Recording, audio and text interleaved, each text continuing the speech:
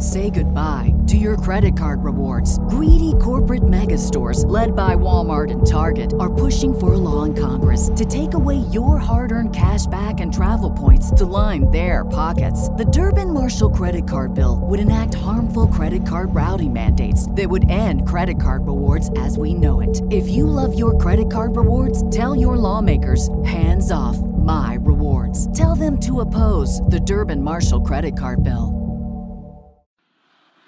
You'll be proud of this game, and you can do a great deal for football today.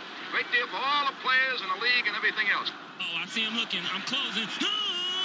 I was born in it, molded by it. Yeah, I said they got to wake up with their piss out. You talking about Rasul?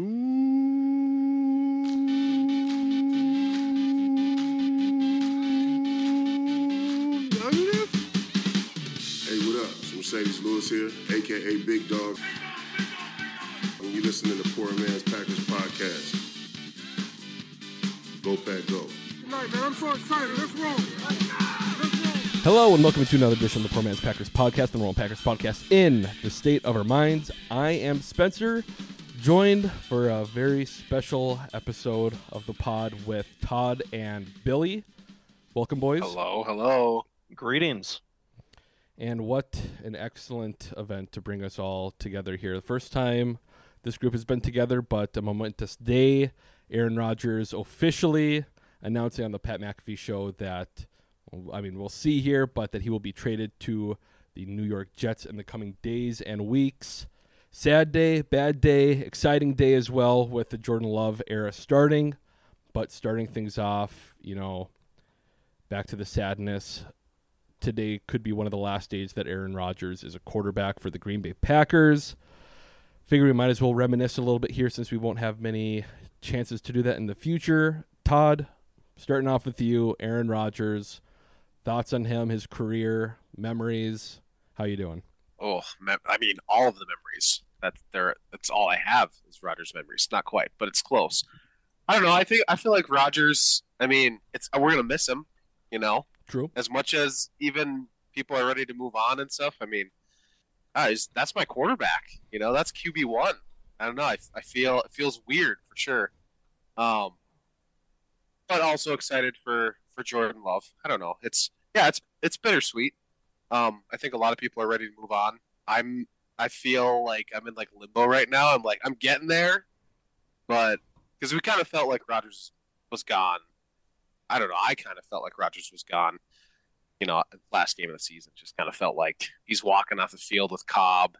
And it's like, he's probably not coming back. Who knows? Yeah. But he is coming back. He's so dramatic with this shit. I was thinking the same thing, but I'm like, he ups himself every year with making you think he's leaving. Yeah, that's true. But, I don't know. It did feel – it was the last time at Lambeau, at least in gold. So, I don't know. Yeah, it's weird to see him talk about being another team and the Jets of all teams. It's like Brett Favre all over again. He winds up in purple. I'm really going to be upset. So yeah, it is weird with the Jets too, because it is odd to see him in a Jets jersey, all these photoshops and shit. But there's other ones that are worse, like a Bengals jersey. Hopefully, we never have to get into the real Favre shit with the Vikings or whatever else. But right. Yeah. I don't know. We'll see. I wonder if they'll go back to the throwbacks too. I do remember those weird throwbacks that Favre wore that year in 2008 or whatever. Those awful Titans ones. Yeah. Oh God. Yeah, those were goofy. But Billy Rodgers. It's going to be shocking to see Rodgers in that different shade of green, and that honestly might make it even worse because it's like he's still in that green jersey with white numbers for a home game, and you're so used to seeing him with the yellow trim, and now it's just going to be green and white. I've been talking with you throughout the course of the week, Spencer, and I think you and I would both agree that I was very heavily on I'm just ready for this to be done and ready for him to get shipped out and get him out of town. But yeah, now it's kind of hit me, and it's like it's real. And like you said, Todd, looking back, it's like, God, that guy's been quarterback since I was a freshman in college.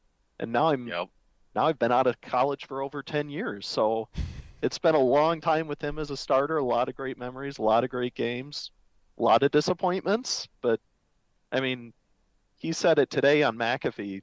He's undisputedly one of the greatest Packers of all time. Where you put him in that ranking up for debate, but you can't dispute he's one of the greatest.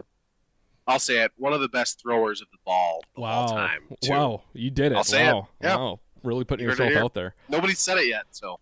Yeah, it's goofy too, kind of thinking back to Rodgers, and I guess I just thought of it right now, but it's like early in his career, like pre-2017, it was always Rodgers is the dude. Like he's the reason why the Packers are winning. And then since then, it's like, 17, 18, the injuries and stuff, 19, the, kind of bounce back with LaFleur, but still kind of declining that people claim.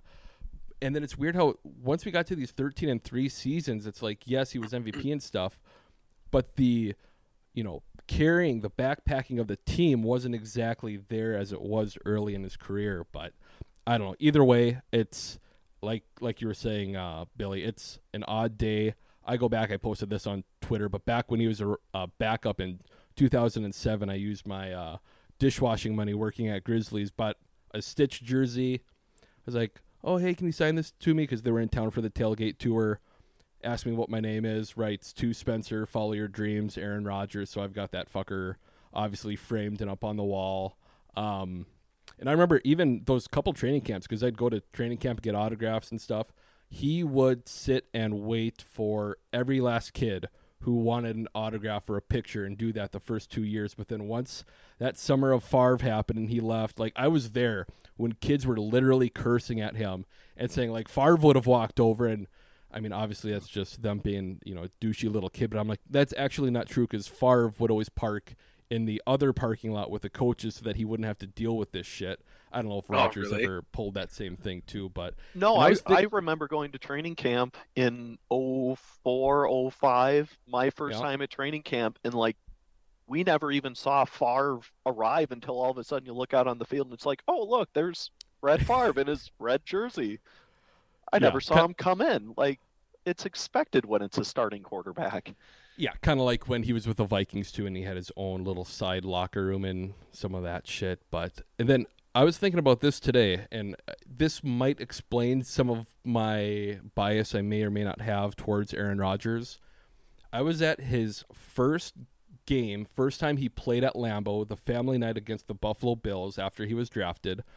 I was at his first start, the preseason game against the Bengals, first time he started after Favre left. And then I was at his last game at Lambeau Field as a Packer.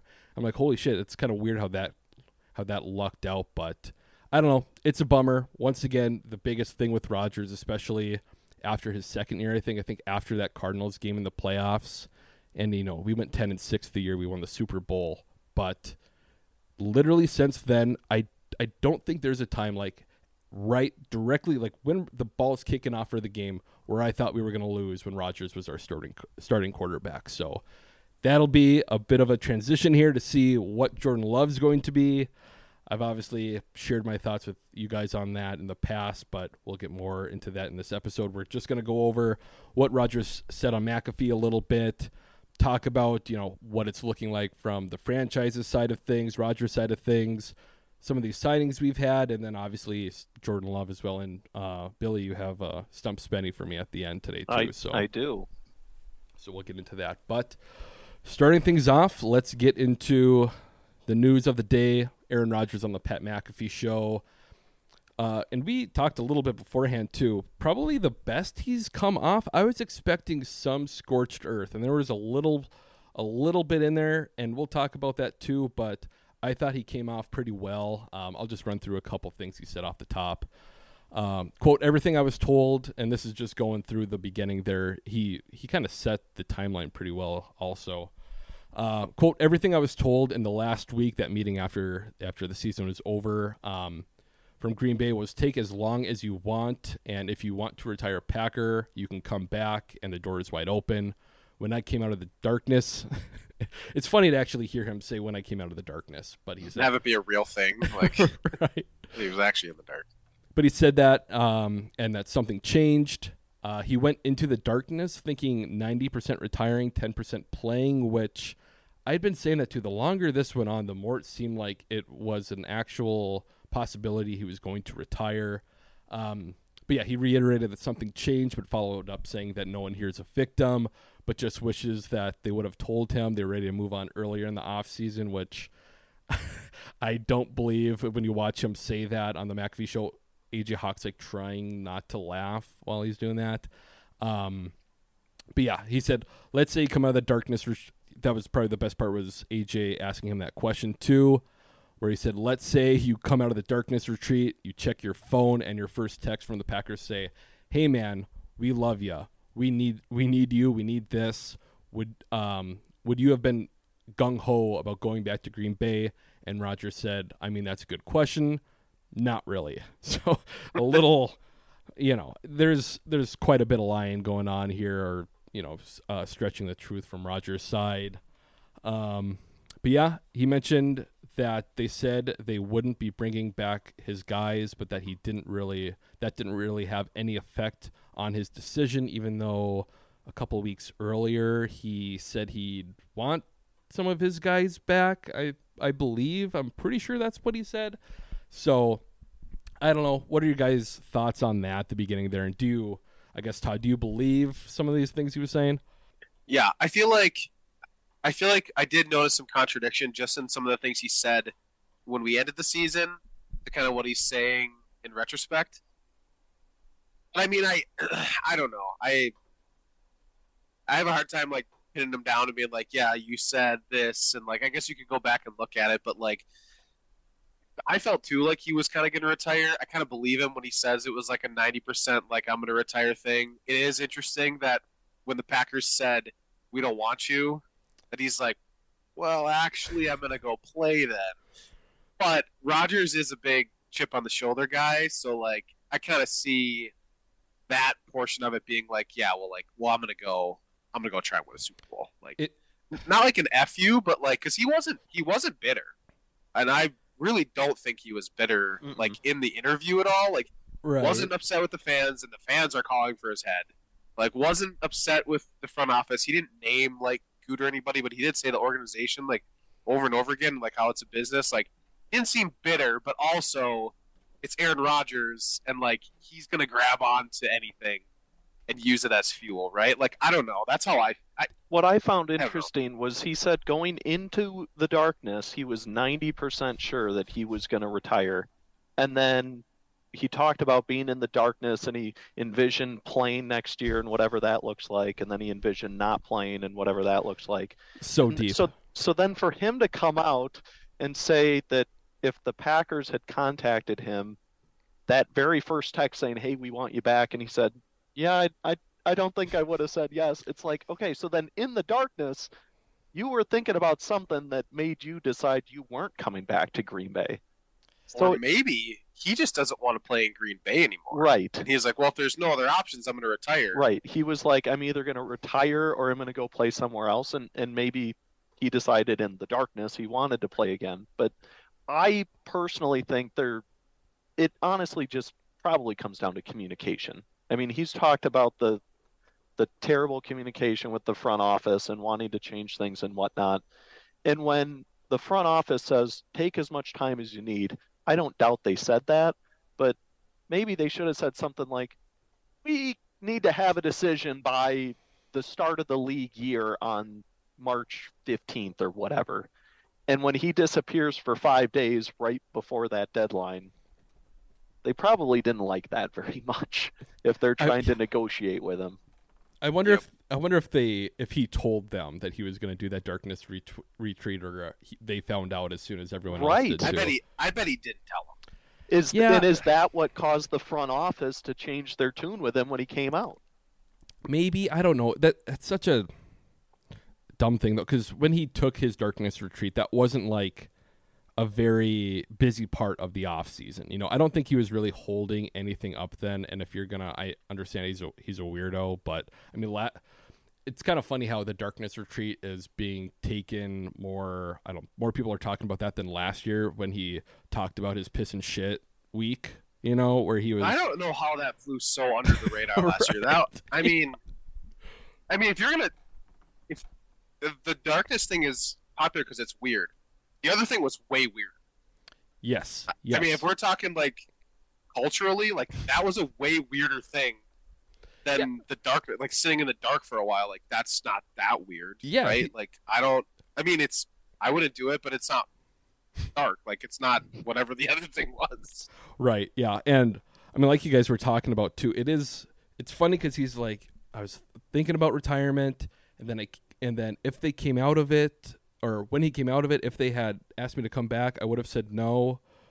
But instead, they didn't say that, and you want to play for the Jets, but no one is a victim here. No one's the bad guy. It's like, well, clearly you did take it some type of way, and someone's some type of bad guy if what the Packers did now made you think you should go to the Jets. So and we talked about it before, too.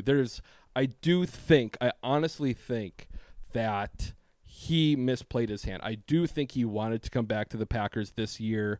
He's obviously going to save face and not say that, but it's a bummer because the Florios, the Pro Football Talk guys, they were kind of right about Rodgers on this, because I think we would have gotten probably one more year of Aaron Rodgers if he wasn't just such a pain in the ass. And we talk about the darkness retreat, but I still think those comments at that last presser after the Lions game, where he threw Goody under the bus, saying, they couldn't replace Devontae Adams, and then saying that those last 4 plays are really going to stick with them.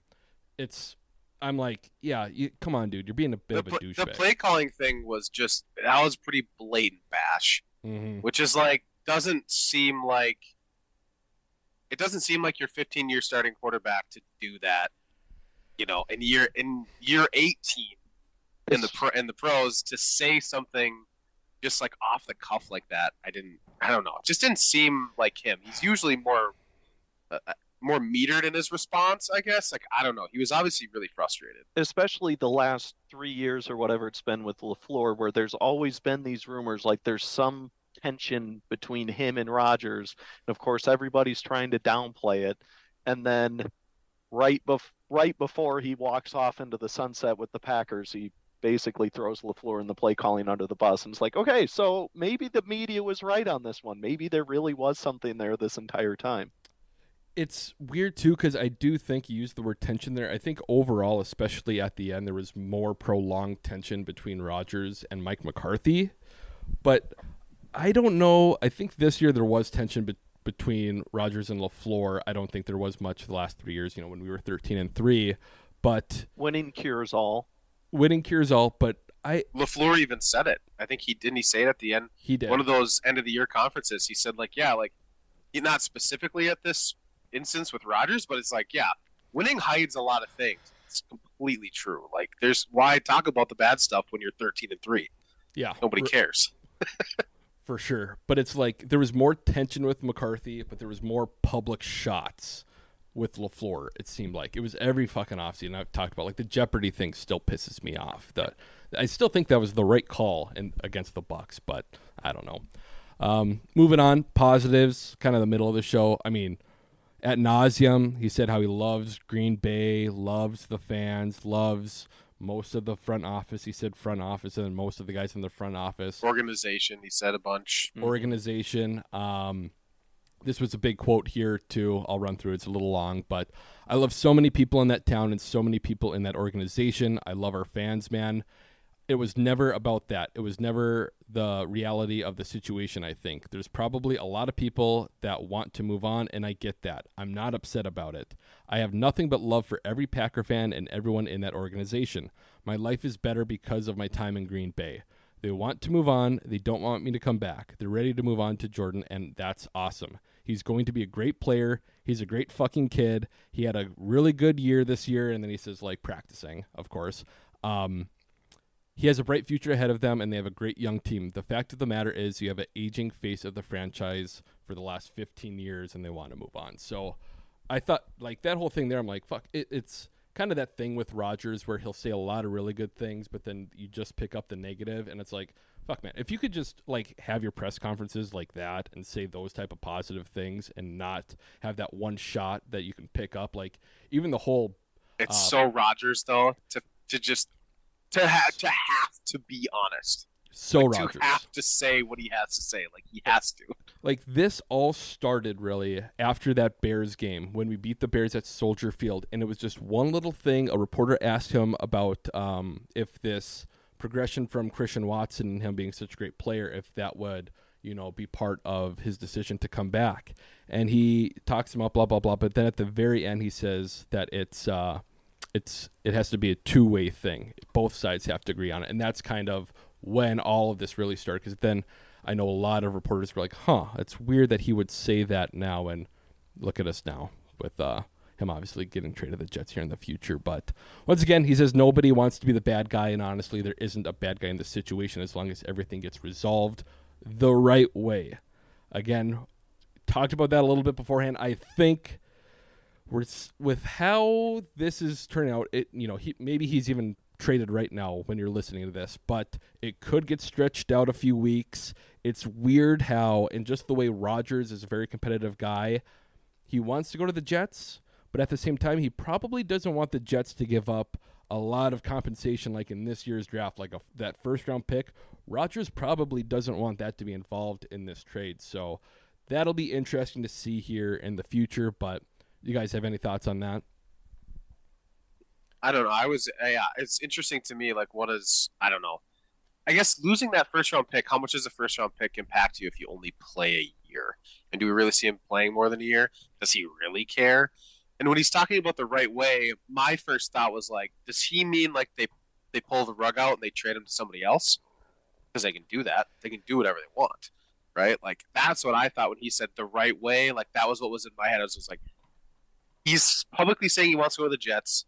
The right way to him is like, honor what I want, and like everything's good, basically. Like, that's kind of what that was in my head. Like, was what he was saying. That's the way I took it too, because he had just gotten done talking about how the organization didn't let Woodson and Peppers and Brett Good and Jordy Nelson and Clay Matthews and all these other guys go the right way. He understands it's a business, but some of your longer tenured guys, he felt that they were disrespected on the way out the door.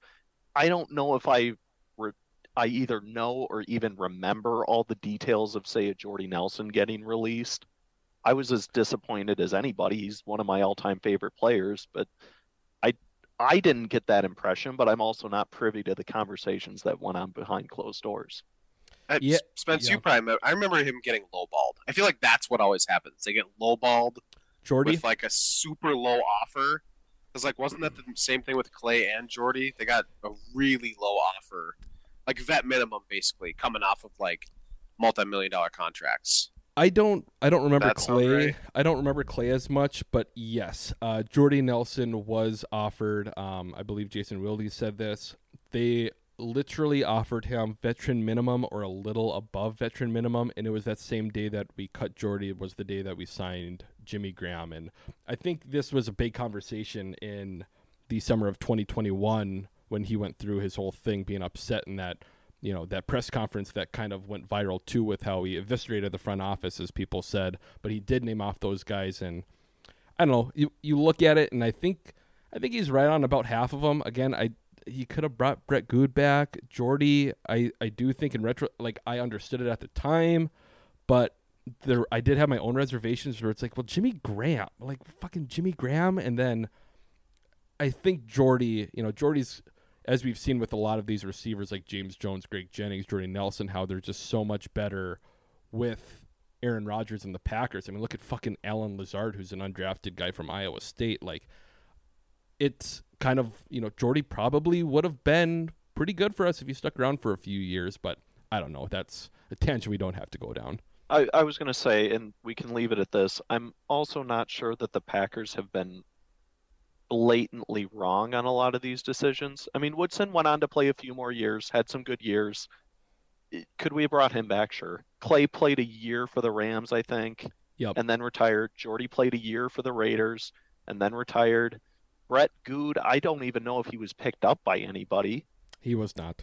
Julius Peppers went and played for the Panthers again. Maybe. Went back to the Bears. And he played pretty well, too. He was halfway decent. but like the ageless wonder. I mean, he's the anomaly. It is, but most of them they're right on. Yeah. But, my point is basically, and Rodgers said it. We either let people go a year early, like Rodgers said, or in my opinion, we let them go at the right time. So it's kind of interesting to see how things with Rodgers shake out. If we let him go too early, if we got it right on, I think you could argue that, I mean, in a vacuum, without Aaron Rodgers, we let Favre go a year or two too early. But things obviously worked out really, really damn well because we have another Hall of Fame quarterback waiting. And so that gets into Jordan Love, and Jordan Love makes this decision, changes potentially how we look at this decision 5 years down the road. Yeah, true. And I listened to the Packers News podcast with Tom Silverstein and Ryan Wood. And God, Ryan Wood just always fucking pisses me off because he was referencing the same thing, and he said, "Oh, this was a year too late with Aaron Rodgers," and it's like, dude, you don't know, he's not fucking done. And now obviously it high or low odds, but he could win the Super Bowl with the Jets this year. And we did talk about that there, but I think if you look at the Hall of Fame players, Woodson should have stuck around. Peppers could have stuck around. Rodgers could have stuck around. Now, sure, Woodson wasn't that great, but when you look at the fucking plan that we had behind, it was Jerron McMillan and M.D. Jennings. Okay, Charles Woodson would have been much better. Can you imagine 2014, the NFC Championship game in Seattle, if we had Chuck instead of fucking M.D. back there? So it's... Yeah. I get it. Could be a different story. Yeah, and it's... But, like, in hindsight, everything... I mean, back to Billy's point, too, like, we're pretty good... Yes. The organization is pretty good at seeing, okay, like, this guy's got a year, maybe 2 years left. We want to pay him a bunch of money, keep him around for a couple of years. Let's let somebody else pay him a bunch of money. And now you're talking in the world of compensatory picks, too. Yeah. You let a guy go a year early and he goes and has a good year, you're going to get something back for him, too. Like, I mean, I don't know. There's more advantages to letting a guy go a little early now than there was before. I don't know. And I think Packers that's part have of it good too. history. We've always been, I'm not going to say cheap, but a frugal franchise. When we're signing free agents off, which is frustrating at times. Also, right. When it's like, oh, let's just go win. We're frugal, but we're opportunistic, right? So I think when guys are coming up on the end of their career, we see, say Jordy Nelson. Did he deserve more than the vet minimum? Yes. Did he deserve as much as the Raiders paid him? Not based on the output that he had that year. Yeah, God, I don't even. Yeah. God. Yeah, and coming off an ACL. Like a lot of these guys too. Like you look at them too, coming off of injuries and stuff like that. It's like, well, it's kind of tough, right? Like, and everybody would agree you'd rather walk away a year too early than a year too late. Yes. I mean, I feel like everybody across the league would agree with that sentiment. So. I don't fault the Packers for trying to do that, and you're going to miss on some, right? Like, you're not going to hit on every single one. You don't hit on every draft pick, right? Like, every first-round draft pick is a Hall of Famer. So, and that's the thing. Nobody's going to know the real winner or loser in this whole thing until, Rodgers is retired and we know what Jordan Love becomes. So it's the same thing as trying to argue about how good the Packers draft was the day after it's completed. Yeah. Oh God. Yeah. Nothing but draft grades. Yeah. A+ draft. Say goodbye to your credit card rewards. Greedy corporate mega stores, led by Walmart and Target, are pushing for a law in Congress to take away your hard-earned cash back and travel points to line their pockets. The Durbin-Marshall credit card bill would enact harmful credit card routing mandates that would end credit card rewards as we know it. If you love your credit card rewards, tell your lawmakers, hands off my rewards. Tell them to oppose the Durbin-Marshall credit card bill. That's what's kind of weird about today too, or maybe just how long this has gone on and how old Rodgers is and all of this, because, especially the last 2 years, my biggest fear has been moving on too soon, like we're talking about here, and then you see Rodgers play great and Love sucks, and now I'm in the spot where I'm like, even if that happens, like, I hope Rodgers does all right. I don't know if I want him to win the Super Bowl next year, but I hope he does all right. It won't kill me if he's fine, and I don't know. We'll see on Jordan Love, but I guess we'll get into that here too, sticking with the front office, the next quote that Rodgers had. Quote, you drafted Jordan. If I hadn't won MVP twice in a row, this would have been a conversation 2 years before, which is totally fine, and I get it. Ted Thompson isn't there anymore. God rest his soul. He drafted me, but none of those guys were there besides Sam Seal, who's the West Coast scout he's in reference to, who supposedly stood on the table for me, which he said, which is interesting. I wonder if we hear more about that in the future, because imagine the front office where everyone's ready to move on, and then one scout says nay and rises up to everyone else, and then we end up keeping Rodgers, and he wins those 2 MVPs. But that was a very interesting thing to say. I don't know if I said this part here too, but it's a different regime, and every regime wants their guys in there, and I totally understand that. And that's the quote that really worries me about the state of this franchise right now, just with Brian Gutekunst being the GM of the Packers, and this is widely reported, is that, 2017, Deshaun Kaiser was on the Packers' radar. I believe that was the last draft of Ted Thompson when Russ Ball was kind of running the show, but the Packers were very interested in Deshaun Kaiser, and Goody obviously loved Deshaun Kaiser. We ended up trading for him. And then the year we drafted Rashawn Gary, Jason Wilde reported this. Within the organization, there were Slack messages saying, be prepared to handle us drafting Drew Scott. We were going to draft, is it Drew Lock? Drew Lock. I was like, who? Sorry, yeah. Either way. Who? Right. So the fact that we were very close to drafting him then, when we had just re-signed Rodgers the previous year, it's like, did you really have to force the issue like that? And that's, again, one of the things that makes me question how good Jordan Love is, because it doesn't seem as much of a Jordan Love is great thing as it is we want to move on from Aaron Rodgers thing. And that's what, I'm worried sick about that shit. I would be hopeful that it's just being prepared. And, obviously we've seen, it's just a hope. I have no idea. But I would hope they're just trying to be prepared, right? Like, put a guy at number 2 that can learn from Rodgers and get some good experience, and let's see if somebody pans out. I mean, I think obviously they're trying to pick the right guy. Nobody's it. My hope is just that they were being prepared with the Drew Lock and Sean Kaiser and stuff like that, and just see what happens. I mean, probably a lot of that too is just like, let's just see. I mean, we can always trade them, we can get rid of them, we can let their contract expire. Just see what happens. I mean, you can't have too many good quarterbacks either, but it could be the other way. Yeah, it could go either way. We'll find out. I'm with you, Todd. I like to be optimistic in the competence of the front office. I don't always have reason for that optimism. But you think back to when we drafted Jordan Love, and you can disagree with trading up to get him. You can disagree with the amount of communication or lack thereof that we had with Rodgers when we did it. You can disagree with all that. But in a vacuum, Rodgers at the time is 37 years old. Yeah, 36, 37. 36, yep. And this is before, of course, he comes back and wins back-to-back MVPs. He had a little bit of a down year to his standards. And did the Packers think, well, if he continues on this trajectory, are we looking in 2 years where, he's on his way out and we don't have anybody ready?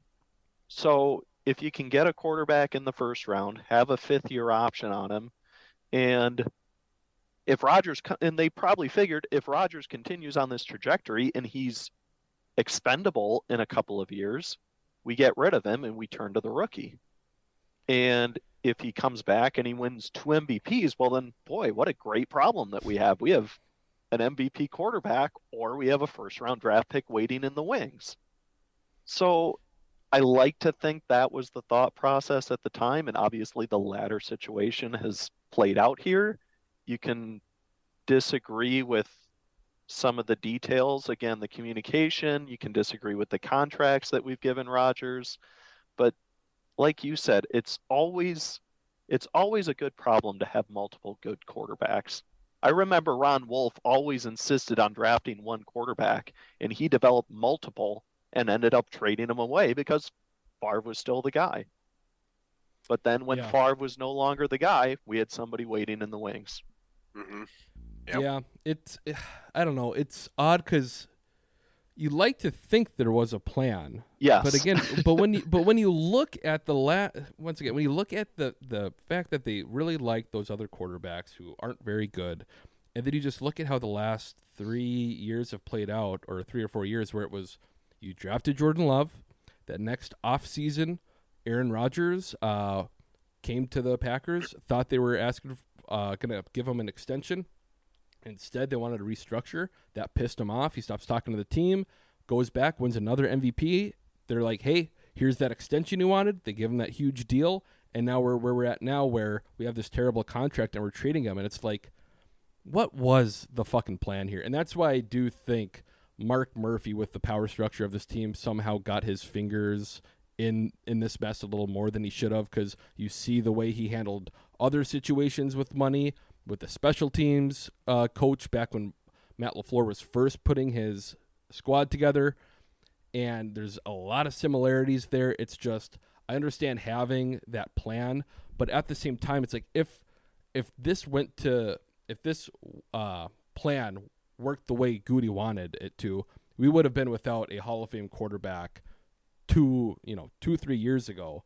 And then we'd have Jordan Love, who Wilde has described as looked terrible. Tom Silverstein, too, said that Jordan Love was very, very bad his rookie year. So it's just, I don't know. So I think that's it. I think the Packers gambled that Rodgers was going to start to fall off, and obviously it hasn't happened. And I think the two MVPs threw a wrench in everything. Right. Yep. But in the plan. Yeah. I mean, obviously it was good for the organization. They thought he was going to fall off. That's why they restructured after that first MVP, and obviously he hasn't the way that they expected, and now they're in a difficult spot, and this is where we're at. I guess I'm fine with like preparing for the future, but at the same time, it's like to prepare to for the future in such a way where you're like, you would rather move on from a Hall of Fame quarterback. Like, I'd rather just not have Jordan Love and suck for a year or two maybe, but to actively want to turn into these teams, like the Jets haven't made the fucking playoffs in 10 years, and you want to transition when you have a Hall of Fame quarterback. Understand, if we would have taken someone in like the second or third round to groom, that would have been better. But I don't, and that's a thing that will be talked about, and people don't like talking about it either. But Jalen Hurts was there, and we took Jordan Love. We'll see how it ends up. Jordan Love is great, but and I guess we'll talk about that right now too. It's the next thing.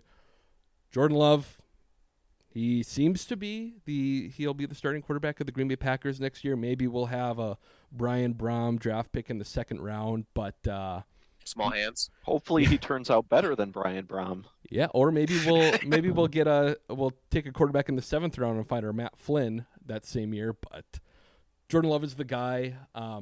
Silverstein had something interesting to say today too. He said Goody, with his end of year meeting with Jordan Love, told him to get prepared differently this offseason. This offseason is going to be different for you. So he kind of had that already going. Whatever he said to Rodgers, I don't know if I really believe Rodgers per se, but it seemed like that ball started rolling then. The most positive piece of information, and I could be wrong on this, everyone, looks so much at the 9 attempts that Love had against the Eagles, the comments from Devondre Campbell in season that he's a starting quarterback, he's good enough to be a starting quarterback in this league. Rodgers today saying, and Kyle, who used to be on the podcast, he was like, did you see what Rodgers said today? I was like, yeah, well, he also said that he's a better kid than he is a player, so we gotta take that into account. But, I mean, Aaron Jones also hyped him up as saying he's going to be a great player, and it's like, true. What do you expect Aaron Jones to say? He's right. One of the best locker room guys on the team. Like, if Aaron Jones throws you under the bus, you really have problems. Right. Yeah, that's a good point. That's a really good, very good point. But the biggest thing for me, the biggest positive right now, is the fact that Tom Clements is coming back as the quarterback coach. This is a guy, because I remember that reintroductory press conference he had last year where we were trying to get Rodgers back again. So we're like, hey, we're going to bring back your quarterback coach with Luke Getsy going to Chicago as the offensive coordinator. And in that presser, Clements was asked, did you have that itch to coach? And he said, no, I I came back for Aaron and the chance to win a Super Bowl. So hearing that and now seeing that he's going to stick around because he wants to coach Jordan Love. Now, maybe they knew that would be a pretty bad thing optically if he did leave the organization this offseason when he'd be coaching Jordan Love. So they threw the bag at him. But the fact that there was enough intrigue, and there was obviously reports that he did look better this year in practice and all that shit, but the coach who came out of retirement just for Rodgers is sticking around to coach Jordan Love is very interesting. Because if Jordan Love turns out to be a very good quarterback, Tom Clements is going to be one of the best QB gurus of all time. So I don't. But overall, I don't think, it's not it's exciting. To have that unknown, but what do you guys think of Jordan Love here? Excitement isn't always good excitement, right? Like there's bad excitement, right? Yeah, that's how to put it. I'm for sure talking myself into. I mean, give me a month, and I will have talked myself into Jordan Love. Like it's not a question. I'll eventually do it. I'm almost there now. I mean, it's exciting. The arm talent is there, right? Like when he's okay. I'm going to say arm talent. The arm strength. He's got arm there we strength. Go. Maybe talent's not the right word, but there were some really accurate throws against. Was it the Eagles? Yeah. When he was, at the end of the game. Okay, so like that whole shot to Aaron Jones that he dropped was really good. Yes. So there's like those flashes, right? And like he needs. I feel like as a young quarterback, you really need to go and find your rhythm too. Like you got to play a couple games to get into like. Got to be so much to think about as an NFL quarterback. So I give him the benefit of the doubt there. He throws a rocket. He looked like he was throwing on time, which I loved. Mm-hmm. I mean, Rodgers used to throw on time, and it was beautiful. And he was going through his reads too. Which yes, I had never seen out of Love. Right. Yeah, it was fun to watch. I don't know what it's going to turn into. They weren't all perfect throws, and there's been the comments about him in practice and stuff over the past couple of years. Not so much this last year, which is I'm optimistic about, but where he didn't look good previously and actually looked pretty bad, nobody really wanted to talk about him. And then, but I don't know. I'm optimistic. I'm excited.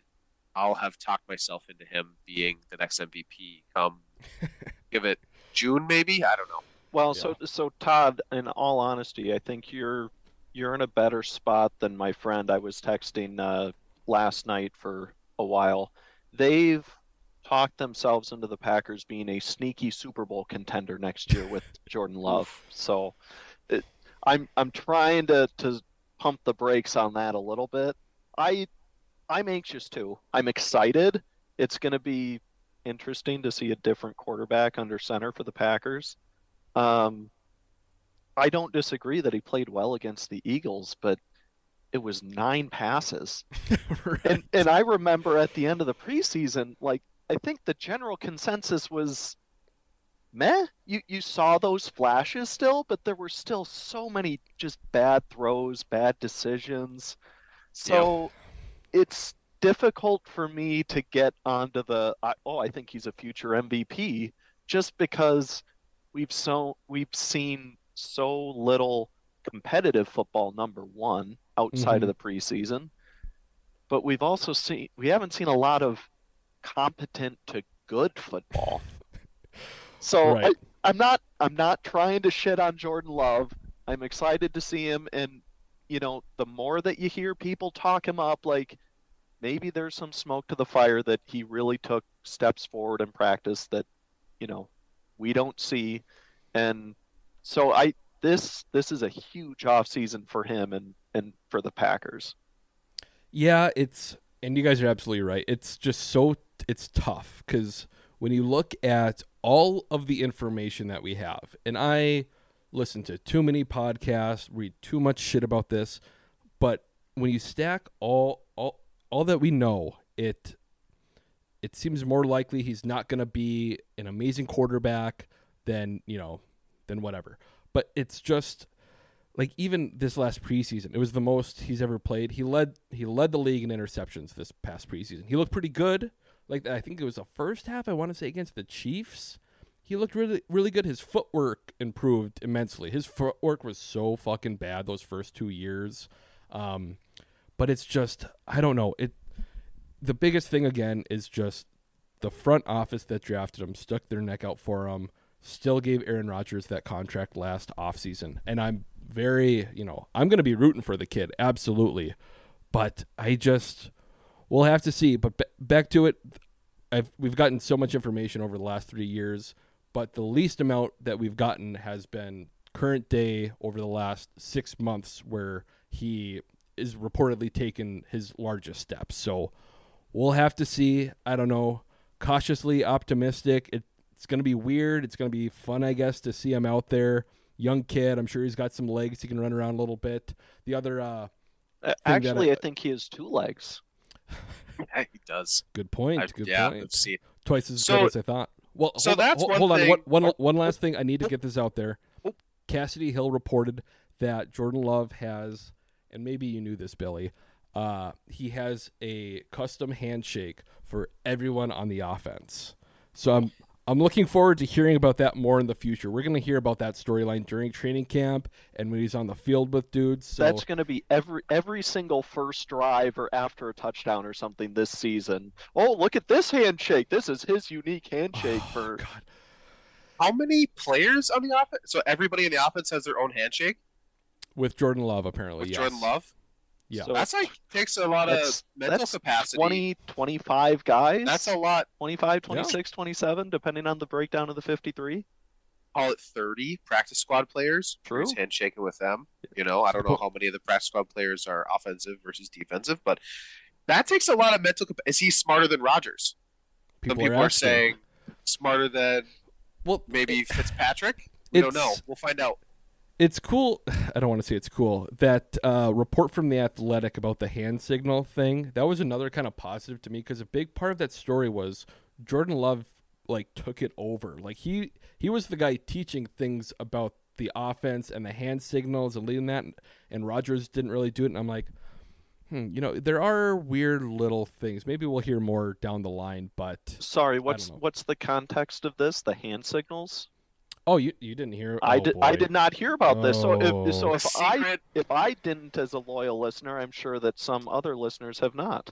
Well, it was a pretty big story, I guess. Just some more drama about how Aaron Rodgers has these audibles that he uses with the hand signals, and how a lot of them go back to even the McCarthy years. I remember even Danny Vitale referencing it against the Raiders, how he remembered an audible that they had gone over the McCarthy years, and he ran some go route or some shit.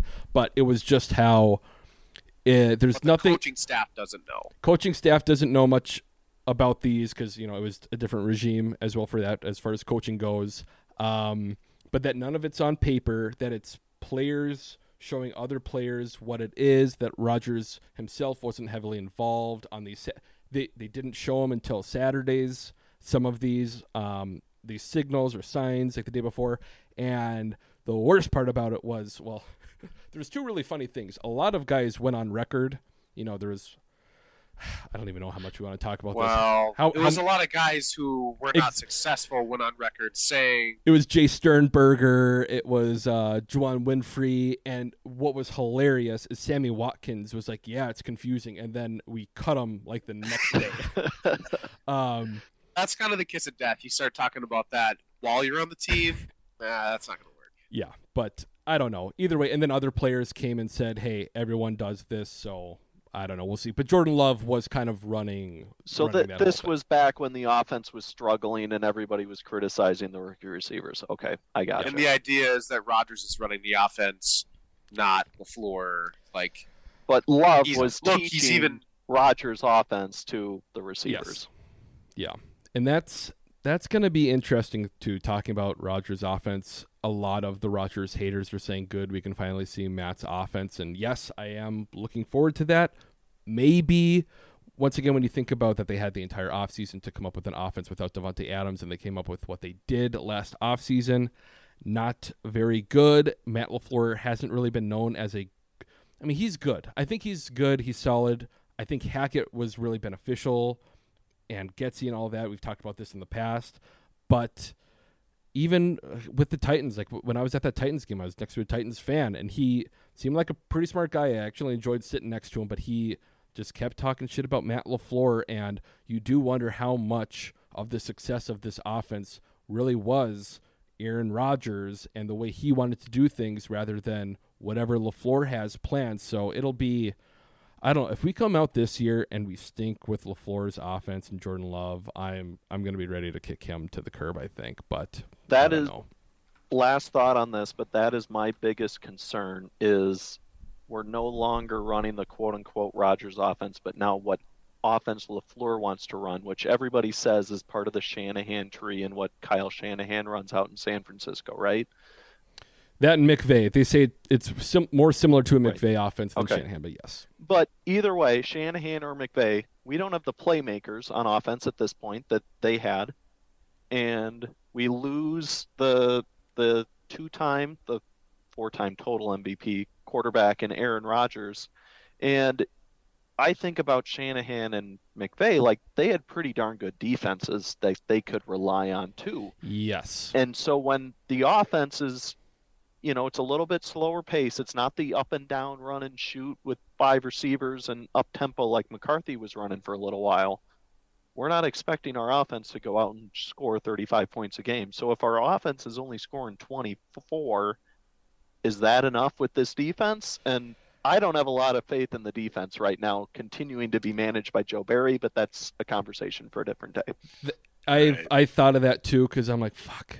What if Jordan Love is Aaron Rodgers, or not Aaron Rodgers, but it works out the same way? Because if you remember that first year with Rodgers, he was pretty damn good, but that defense let him down so freaking much, and I feel like there's a very good chance of that happening again. But yeah, that's quarterback talk. Very fun. Moving on, there are other players that play in the league and for the Green Bay Packers. The other news, Jaron Reed signed with the Seahawks. Once again, joining the likes of Troy Guion. Like that tweet that you put out. Fidel Brown, Mohammed Wilkerson, the one-year wonders that just leave after 1 year. El Lazard is going to sign with the Jets, which I think everyone's fine with, the 4-year. For like 11 a year, 44 million total. 1 million more per year than MVS got. And then the Packers signees, Keyshawn Nixon, getting him back, the 1-year deal, $4 million up to $6 million. But either way, I love it because, and I said this on Twitter too, we gave Kevin King 3 years ago, a 1-year deal for $6 million. So Keyshawn Nixon, I mean, he could just return punts, and he's more valuable than Kevin was. Josh Nijman received his second-round tender. He hasn't signed it yet, but that would be a 1-year, $4.3 million deal when he does sign it. But if a team wants to give us a second-round pick for him, we could either match it or get a second-round pick, which would be cool, which would be interesting. Josh Nijman, again, one of the guys that's fun being a fan of teams when you really pay attention, because this dude was an afterthought. Spent a whole year on the practice squad, made the 53 in 2019, I think, and we were all like, this dude made it. And now if he can play halfway decent this year, he's going to be, generational wealth for that dude, for just the athletic freak he is. They say he's like the best athlete on the team, just the build of what he is. So cool to see that. Tyler Davis re-signed, whatever. We'll see. We need bodies in the tight end room, especially if we lose our beloved big dog and all that, Randall Cobb and whoever else. And we did sign a new long snapper today, Matt Orzich, who won a Super Bowl with the Rams, but we got him to a 3-year deal. Apparently that's going to be a long snapping competition between him and Jack Coco. So we'll see, but you guys have any real thoughts on the parts of the roster that don't matter? There's only one part that matters, right? QB. Yeah, right. Yeah. I was going to say, I'm just excited that we have Keyshawn Nixon back, because for once I didn't have my head in my hands when the Packers special teams went out on the field this year, or at least the return game. So that was a positive. That's another thing too. I wonder, Rodgers was so high on him. He probably, maybe he got Keyshawn $1 million more just from Rodgers talking him up and everyone else talking him up after that as well. If Keyshawn returns punts from week 1, we're in the playoffs. That's the I other. stand by that. That's statement. the other. That's fucking 100% true. Like we would have won of those. What was it? The first 5 games. Just the we would have won the Commanders games. game. The Commanders game, if Amari Rodgers wasn't returning punts, It's just like it's clear as day. They got a touchdown right after it. if nobody was returning 6. punts. Yes. Maybe we're in the playoffs. But and that's nobody. That's the other thing. And Billy, me and you talked about this the other day. If we win that Commanders game, or if Rodgers plays halfway decent against the Lions and we make the playoffs, where are we at right now? Rodgers is probably coming back if we made the playoffs last year, and that's just another wrinkle in just the no plan type deal that seems to be going on within the organization. But we probably would have extended Joe Barry.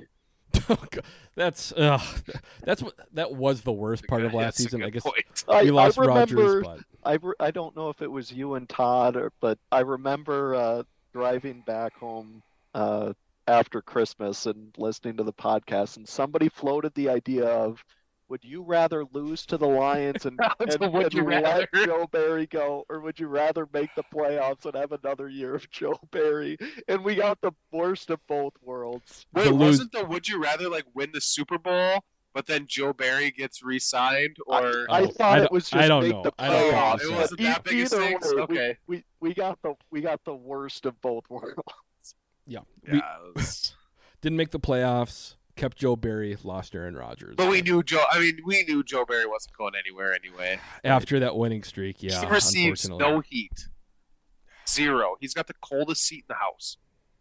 He's a great guy. There's so many great guys in that coaching staff and on the roster. Yeah, a couple of great guys with a Super Bowl.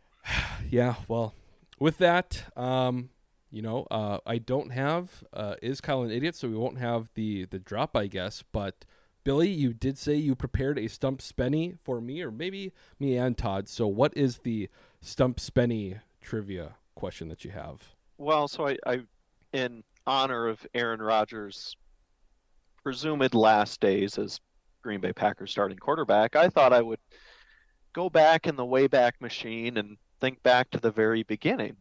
And so I could have really made this difficult on you guys, but I didn't want to go too hard. Corey Hall. Yeah. So that was part 2 of my question: is who was on the receiving end of Aaron Rodgers' first touchdown as a starting quarterback for the Packers? Okay, Corey Hall. Who caught the first pass from Aaron Rodgers as the Packers starting quarterback? This is the season opener in 2008 against the Vikings at Lambeau Field. Oh, you're saying first catch as starter? As the starter. God. I wonder if it's like John Kuhn or something. I feel like you have to go Greg Jennings, though. John Kuhn actually wouldn't have been a bad guess. It was Donald Lee. Lee. God, another underrated, just sneaky, always okay player, that Donald Lee. Okay. Yep. Okay. That's a good one. After I said, I was like, fuck, it probably was John Kuhn. I should have guessed a lesser known guy. So now I'm curious if you know who caught the first completion from Rodgers, period, in the regular season, and who caught the first touchdown, period. Because that would have been the other one, but I thought maybe that was too hard. My guess for touchdown is Greg Jennings. And that is correct. That was against the Cowboys on that Sunday nighter when Favre went down. Yep. I think it was that Thursday night game. I know I had to go to my... That's what it was. Yep. And first catch, I don't know. That one's fucking tough because I think his first throw was probably against either Baltimore or the Patriots his rookie year. It was actually against the Saints. We blew them out 52-3. I had to go back and look this up. Wow. I did not know this. I didn't realize. I remember watching that game too. Man. So if you get... Because it was against Aaron Brooks. If you get back onto the fullback line of thought... I don't want to... It wasn't me. It wasn't Spencer Havener, was it? No, it was not. It was Vontae Leach. God, I was wondering about Vontae Leach too. Yeah. Really? He was a gigantic human too. I remember Wildy talked about this recently, how after one of the, like in 2004 or 2003, like Favre had 5 picks in a playoff game or something, but he was trying to blame like a drop by Vonta Leach on why they weren't playing well on offense or some shit. I should find out exactly what it was, but it was something along those lines. But yeah, good old days. Once again, like, so many people hate Rodgers right now, and if Favre didn't have his whole lawsuit shit going on, I think more people would like Favre than Rodgers. But just the way this is all shaken out, and maybe he was lying a lot today, this has been so much better than the way Favre left, and maybe Rodgers will end up going to the Vikings, but I'm glad. I feel better today moving on from Rodgers than I thought I would after we drafted Jordan Love. So yes. I'll take that at least. It's been drawn out so much that I'm just kind of like, I'm just ready for change. I don't know, like, or I'm just ready for something to happen. Resolution. You're ready for it to be over. I just don't want to hear about it anymore. Just something. I don't care what happens. Just something happen and we can move on. Like, let's talk about the draft. Let's talk about free agency. Not Rodgers and Love and whatever. Yeah, it's gonna be different. Hopefully, it'll be fun, but. We'll see. I don't know. I think. Oh, you got something else? I was going to say. I think we've covered pretty much everything. What you got there, Todd? We've probably covered everything. But favorite Aaron Rodgers throw? Go. Like of all time. Like what sticks out in your memory? Like favorite throw. Favorite. I mean, there's a difference between. There's a lot. There's a difference between favorite and best or greatest. I'm saying favorite. Your favorite. If anyone doesn't pick. Well, obviously it's the Greg Jennings, the Super Bowl one, but that's not mine. It has to be not my favorite. 4th and 8. 4th and 8 to Cobb, and he's wide open. I don't give a shit. That was like one of the happiest moments of my life. Again, and I've talked about it so much on the show, but that season was fucking awful. And you go back today and you watch that game, you watch that final drive. It was fucking 4th down conversion. 4th down conversion. And then there's hardly any time left. And it's just, I get goosebumps every time I think or talk about this play because Rodgers runs out. John Kuhn fucking nails Julius Peppers. Yep. Rodgers just fucking lobs it up, and one of the best doing this right off. One of the best calls from Joe Buck's career too, where once again you just let the moment speak for themselves, and he's like, Rodgers throws it up. Cobb, and that's it, and you just hear the silence of Chicago. Yes, it was by far my favorite throw from Rodgers' career. That's a really, really great memory for me too, because of who I watched the game with. It was just this big group of my extended family over Christmas. Oh, that would be fun. And we're all in a room, and it's just like silent. We're like hanging on the edge of our seat. I have goosebumps. And then just he throws it in the air, and it's like we all take this deep breath, like. And then it's caught in the end zone, and just the room explodes. It was amazing. The classic Rodgers going deep on 4th down, yeah. Yes, love it. But we all Todd, to answer your original question, my mind, like Spencer's, immediately went to that ball against the Steelers in the Super Bowl to Jennings.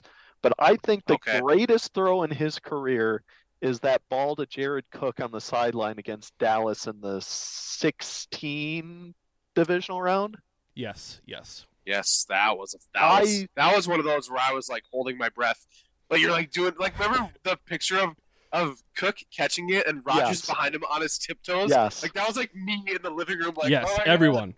And I remember when it first happened, it was like, oh my God, that was so close, blah, blah, blah. And then they start showing replays and you start to understand like what a stupid, ridiculous throw that was. Like rolling to his left and then flipping his hips and tossing the ball like on an absolute rope to Cook in the perfect spot on the sideline to get into field goal range, like just unbelievable. I mean, I don't know that there are any other quarterbacks in NFL history that make that throw in that situation. And like the throws that he makes are just like insane. So my favorite is, and I'm gonna say because they were like basically back to back, was the Cardinals game. Yeah. Oh God, dude. And how many yards total did he throw? He had those two throws. It was 90. There was a couple plays in between. 95. Didn't he have over 100 yards passing on that drive because we had because there was like a penalty? Yeah. Oh, I think you're right. Was it? Yeah. So that was, and I'm so blanking right now. Who did he throw it to? Jeff Janis, yeah. So the 2 balls to Jeff Janis. And when he caught the ball in the end zone, I was like, oh, my God. Like, Jeff dropped it, like, whatever.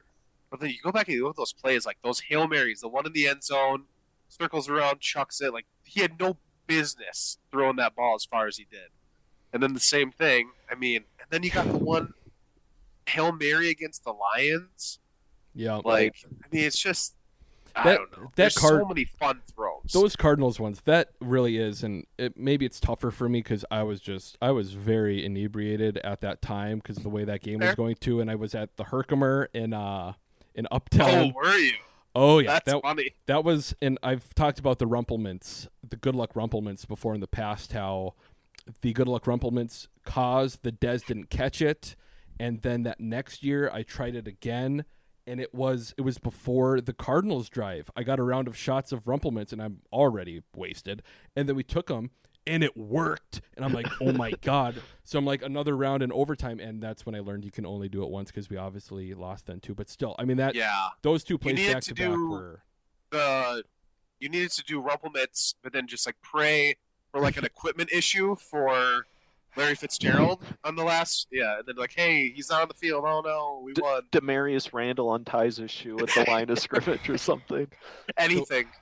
God, that's what sucks. It's always the what ifs, and with that one, it's like, why didn't we just go for 2?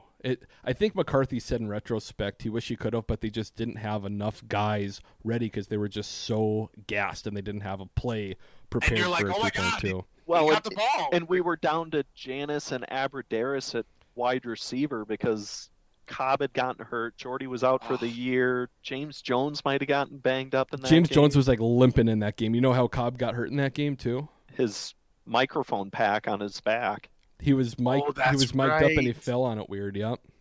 Cracked his ribs or whatever the hell it was, or his back. I forgot what it was. But God, isn't that fun? See, hopefully Jordan Love can give us I don't know, a fraction of the shit we got from Rodgers. But I was going to say it's not even the throws, but it's just where I was and who I was with watching the game. Like, your story about being at the Herkimer, like that's almost as much as what you remember as the throw itself or the game or the result. Yes.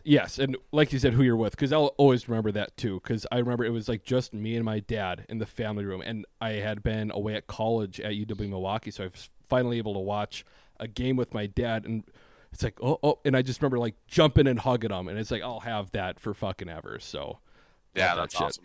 Yeah. But, God, I think we exhausted all we pretty much could on Rodgers there. So you guys got anything else? No, I got nothing. All right, well, I don't have anything else. So with that, Eric Koskinen, please don't sue us.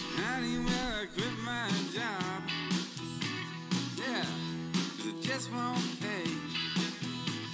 I worked all year, I worked all month, and then they took my money away. Yeah, well now I don't care.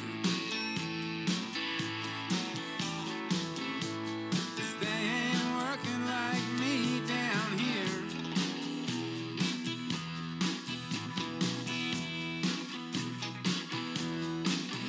And I said, hey now, little baby, I'm going deeper down in debt.